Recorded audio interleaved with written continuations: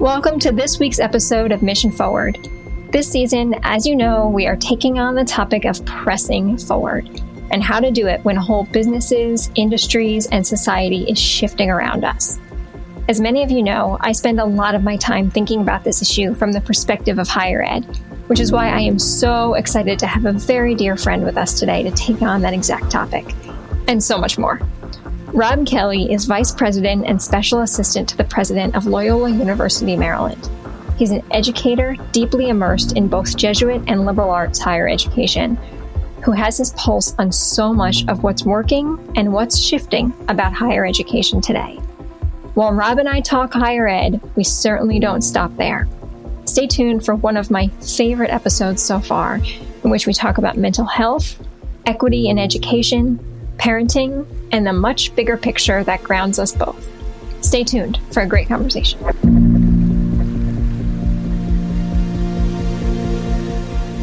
So, Rob, I want to start with just a check-in. One, I want to know where you are today as folks are listening in on the podcast. Give them some context for where you are. And what is one thing in your view, wherever you are sitting, that makes you happy? Yeah, that's a great question. And right now we are in the midst of bringing back all of our students here at Loyola University, Maryland. We spent the fall semester in a virtual format with the students where they were doing online learning, but not living here. And the residential part here at Loyola is it's vital to who we are. And so we're in the midst of bringing them back.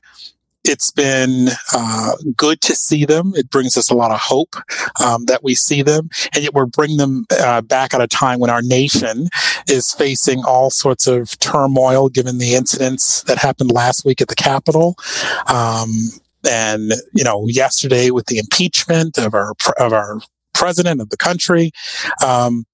And so it brings me here at a moment of great hope for the institution, but a lot of concern about the country that we live in, and opportunities where I get to say that's incongruent, or there's a level of hypocrisy there. But at the same time, very hopeful for what the future could be, because I know what's happening next week. Right. And what will have happened by the time people hear this is that, in fact, we are now in a new administration with a new president. Exactly. So that's a good thing. This whole season is focused on this concept of pressing forward. And I had mentioned to you, I've been thinking a lot about this, on what it's like to be working in higher ed right now, in the midst of a global pandemic, in the midst of racial reckoning in our country, in the midst of an administration change unlike any other that we've seen in our nation's history, right? But I've got to imagine that you've got your fair share of obstacles in front of you, right? In terms of being in higher ed right now. We've known, or at least many people believed, that higher education needed to change. For years, there were certain things about higher education, everything from the cost, therefore access, to how assessment was being done and the experience of students, how much money was going in, where the money was going in, to the digital divide, issues around equity, inclusion, diversity, teaching, learning. All of these things were challenges.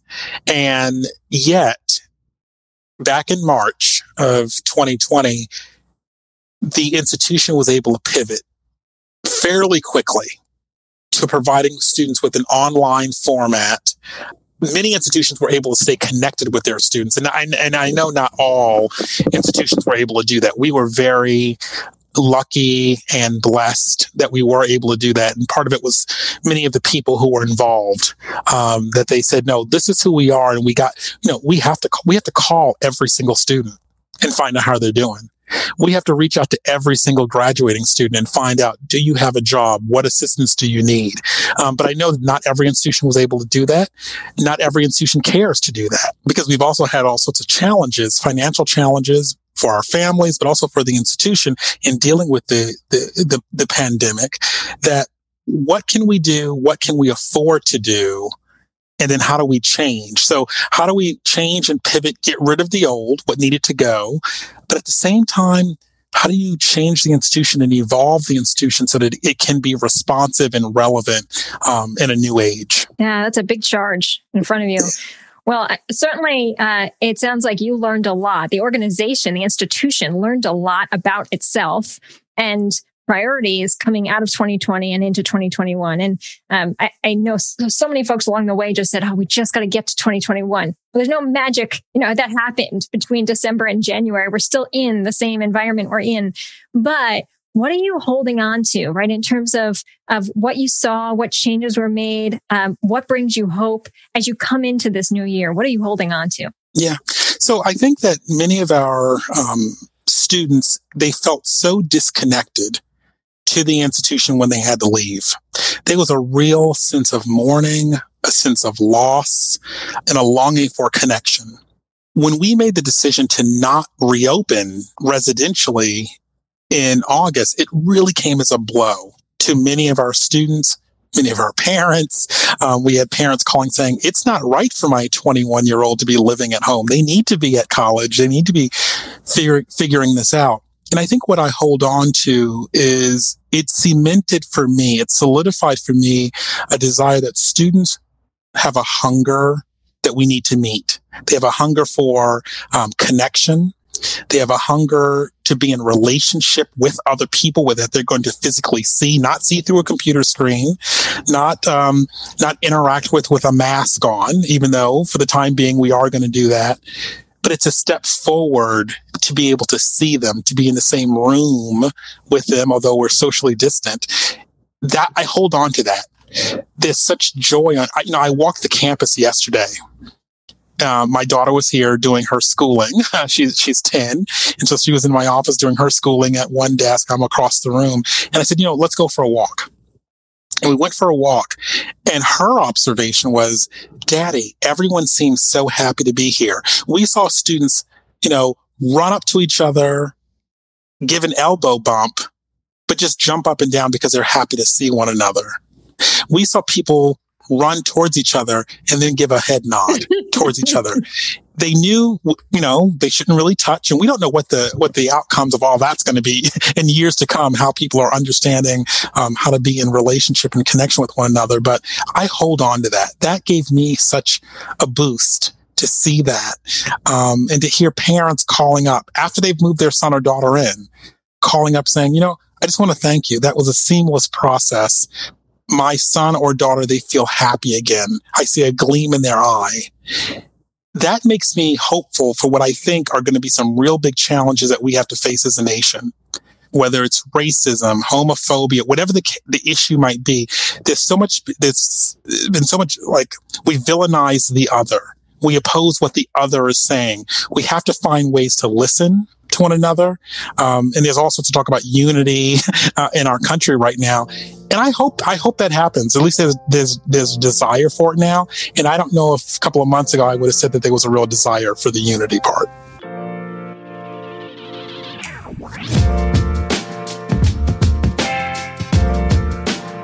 Today's episode is brought to you by Audible. Get a free audiobook download and 30-day free trial at audibletrial.com/mission forward. There's over 180,000 titles for you to choose from, including some of my favorites, like Scaling Up Excellence, Getting to More Without Settling for Less. It's one of my favorite business books. Visit audibletrial.com/mission forward and get your free audiobook today. So in Maasai culture, it is traditional to open a conversation with the question, how are the children? They measure the health of their society by the health of their kids. And a lot of what you just said, I think about, I'm a parent, you're a parent, you spend your career working with young people who are in this incredible moment of change in their lives, right? Forming what their future is going to be post-school. And I want to stop and think about that for a minute, right? For kids who are going through this experience of college with this backdrop of our nation right at this moment, right? How do you think the kids are doing? Yeah, that's a great question. I don't think they're doing great. And so my response is the students, they have a hunger, one for connection and community, but they have a desire for an adult way to have a conversation. a more mature way to engage across issues of difference. They want an adult spirituality. They have this hunger, and yet, they have not seen examples. They have not seen examples of how to achieve it. And so the responsibility on the faculty, the staff, adults, mentors, supervisors, and jobs and internships, it's their responsibility to connect the dots for the students, for the young people, so they can see a way through this. What our students today, I think, have seen is finger pointing, divisiveness, name calling, conflict that you get to roll around and feel good about, as opposed to feeling good about reconciliation, feeling good about reflection, feeling good about discernment. They have not seen that. And so when I think about what we are supposed to do, how we give people hope, how we give people direction, it's great because it's a great opportunity for us, but it's an awesome responsibility that I hope we're ready for. Gosh, if there were ever a call to arms to be a mentor, to be a partner, to be a coach, I mean, you clearly just laid out a pretty important outline there on what we all can be doing, those of us who are in a position to do it, to reach out to a young person. Yes. So you hold a fascinating role at Loyola, and I've gotten to see it firsthand, but you are a senior policy advisor. You are promoting active citizenship among the Loyola community, but you're also helping to ensure that Loyola lives its mission and its values. And I know firsthand, you are one of the most trusted and loved members of the Loyola community. You have a deep passion and focus on ensuring equity at every level of the institution. So I'm grateful on so many levels to be talking with you today on that front. I want to ask how you, with all of those roles that you hold, how you press forward, even when you're feeling like you're up against barriers, or sometimes maybe it feels like you're up against a boulder, right? How do you keep one foot in front of the other moving forward? It's been hard. Over the summer of 2020, when we saw the brutal killings, a lot of Black men, Breonna Taylor as one, and we saw the horrific way in which we were, one, talking about this issue or not talking about the issue. We saw the ways in which protests, the way they were handled, the way they were addressed, and it began to make me feel as if, as a Black man walking around in my Black skin, as a dad, as a citizen, do I matter? And there were some days when it was hard. It was very hard. I was touched by a number of classmates of mine from Loyola who reached out during those days and said, "Not going to ask how you are, but I want you to know that I'm here. I'm here if you want to talk today, if you want to talk next week, if you want to talk next month, but I want you to know that I hear you, I see you, and I'm here." That did more for me. And it happened over the course of a number of weeks. That did more for me to get me back on the wagon, focused on what I need to be doing for students. Because I was going inward to protect myself, to protect my family, my children's mental and physical well-being. And so I'm in a good space now because I had the time and I had the ability to lean on a number of colleagues and friends who I knew, but I didn't know, who made themselves available, and to let me know that they were dealing with struggles too, and to recognize the struggles that I live every day just because of life. Right. Thank you for sharing that. And I do hope you do know, and that enough people tell you, and I certainly will make sure I tell you every chance I can tell you, that you matter, Rob, on such a deep level, and have made an enormous impact and imprint on Loyola in a way that you may not ever realize the impact and imprint you have made. Thank you. Thank you. And will continue to make. Yes. So let's stay there for a few more minutes and maybe just zoom out a little bit more. But as I think about the impact that COVID, that the racial reckoning, that every single piece of what we have seen over the course of the last 4 years, quite honestly, as it relates to the administration and the the way that we have seen our democracy start to spiral out of control, quite frankly, right? That there is so much rebuilding of trust and unity that has to be brought back to the center to make sure that we are in a strong democratic society. That there's so much to do on so many levels, right? That can easily feel overwhelming. But I want to focus us in and think about as it relates to equity in higher ed, right? That we know that Black men and women are falling behind as it relates to making sure that they have access to education, that they are, if they are still in a virtual environment, that they are showing up in that virtual environment. How are you all thinking about the equity of the higher ed experience? And what have you learned out of COVID that hopefully may continue to improve how you think about equity and delivering higher ed? One of the things that came out during the summer of 2020 was that many of our students began to politically and mobilize. There was an activist mindset that they saw when they turned on the television and saw things that were happening around the country, that they began to mobilize themselves.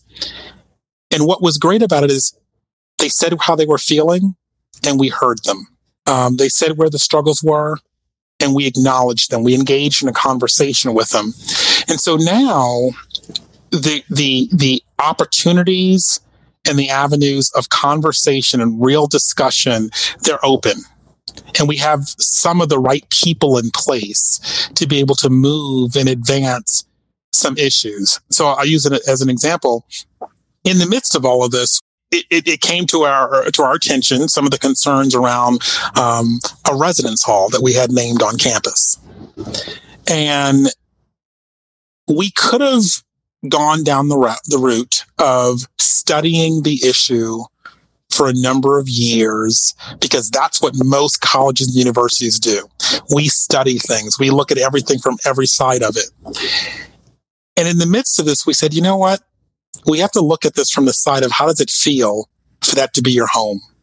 We cannot expect members of our student body to walk in there and feel at home and feel secure. It's a building as opposed to it being home. Right. And so we said to ourselves, you know what? We're gonna pray about it, and we prayed about it. We prayed a lot about it. We engaged in real tough conversation with one another, but we made a decision that we thought was the right one, and we changed the name of the building. The backlash to making that decision was tremendous. We saw colleagues that we thought were real true allies around issues of justice come out against us and say we made the decision too quickly. We didn't study it enough. We weren't being holistic in our approach. And yet we heard from our students, thank you. I feel heard. It takes nothing away from the real contributions that person had made to made to society and to the academy. But our students felt heard and secured. And so I use that game plan. I use that model of really thinking about it, praying about it to make a decision, really having real discernment. For me, it was a spiritual exercise that's for me come to life. Going through that, it made it all tangible. It made it real. It made it relevant. And for me, it gave me a sense of we can make systemic change. We can change systems when we fall back on our values. You know, it's back to the question that we raised at the beginning: how are the children, right? And that if we really center the student in the decisions, right? They're the ones that matter most, right? That's why Loyola, that's why any higher education institution exists, not because of the donors who might not be happy with the decision that you make, right? They're not there. They're not going in the building every day. I chuckle about that because it's our students are our reason for being. Yeah. And the alumni, so eventually the students become alumni, and that shows the power and efficacy of our work. And so when we have our alums who are out there who are changing systems, who are, for lack of a better phrase, speaking truth to power, when we have alums who are doing that, that shows the power that we are as a, institution of higher learning. Because otherwise, we're just getting good products in, people who are really privileged to get this kind of an education, and we're not messing things up. We're putting good products back out there as opposed to really being involved in transformation. That's great.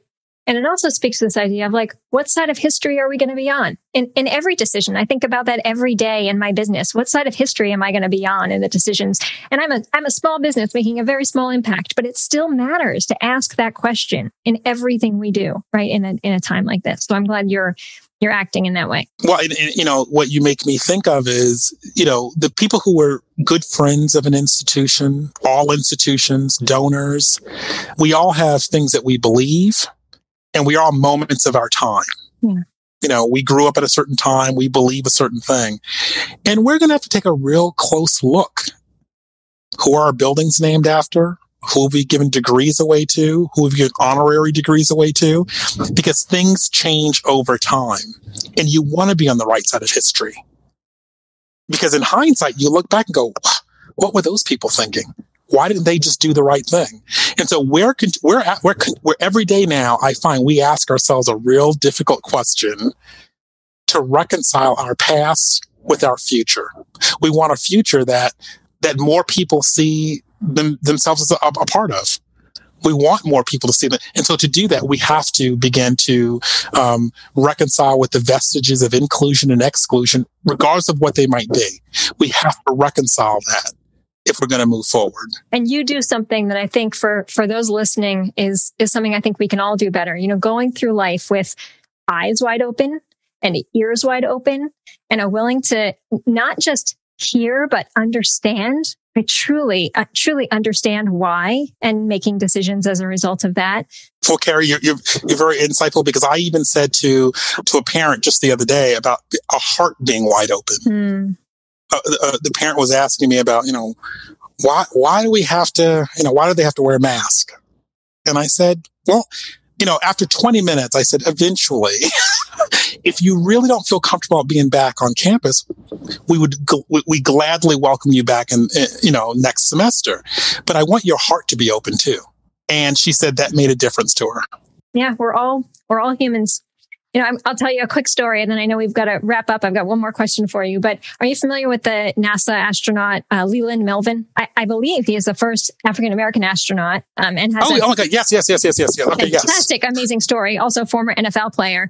But he tells a story in his book about having been up in space in the first time, and he was in this great mission with astronauts from all over the world. And so they were looking out, and he says, so they're in space, and he said, "Oh, I see where I live. I see America." And then the French astronaut who's with him says, "I see France." And then the Russian astronaut says, "I see Russia." And he turned to them and he said, "If only our world leaders could be up here. If only they could look down and realize that we're not all just humans, but we're all earthlings. We all have a stake in what the future of this Earth is," right? That there's this much higher understanding of how we are connected. I think about that a lot. We're all earthlings, right? We're all in this at some level. That's beautiful. Yeah. Perspective. It's about perspective taking. The more we can get everyone else to sit in the seat of another person, try. It's very difficult to do. Walk in the shoes that someone else has been given or been able to put on, but have the perspective of someone else. My grandmother used to always say to me, define the truth in what you oppose and the error in what you believe. And just sit on the other side, get a different point of view. It's really important. That's beautiful. All right, here's my last question for you. Okay. So we're going to check out. Unfortunately, I wish we didn't have to already, but I want you to leave me with a great idea, an inspiration, a book, anything that's inspiring you these days. What would you share back with me? Well, I'm in the midst of reading Caste. I'm not sure if you've seen the book. And on one hand, it's what we don't learn, what we didn't learn, but it's a perspective. The book Caste has given me a perspective on everything in the world and how to look at when a dominant group is losing, what they might do. And again, I think it goes back to the perspective taking that we were talking about earlier, that we have to find a way to do that, but we have to find a way that we can understand, embrace, open our hearts, open our minds to changing times. there's nothing wrong with that. But the book cast it's blowing my mind. Yeah, it's amazing. And Isabel Wilkerson is one of my favorite all-time authors. She just has this like poetry in everything she says. It just comes across as poetry. So that's a great one. Thank you. Well, Rob, as always, you have left me feeling inspired, and this is certainly, without a doubt, going to be the best part of my day. So thank you for your time today and for everything you do. Thank you for having me. Thank you for having me. This has been great.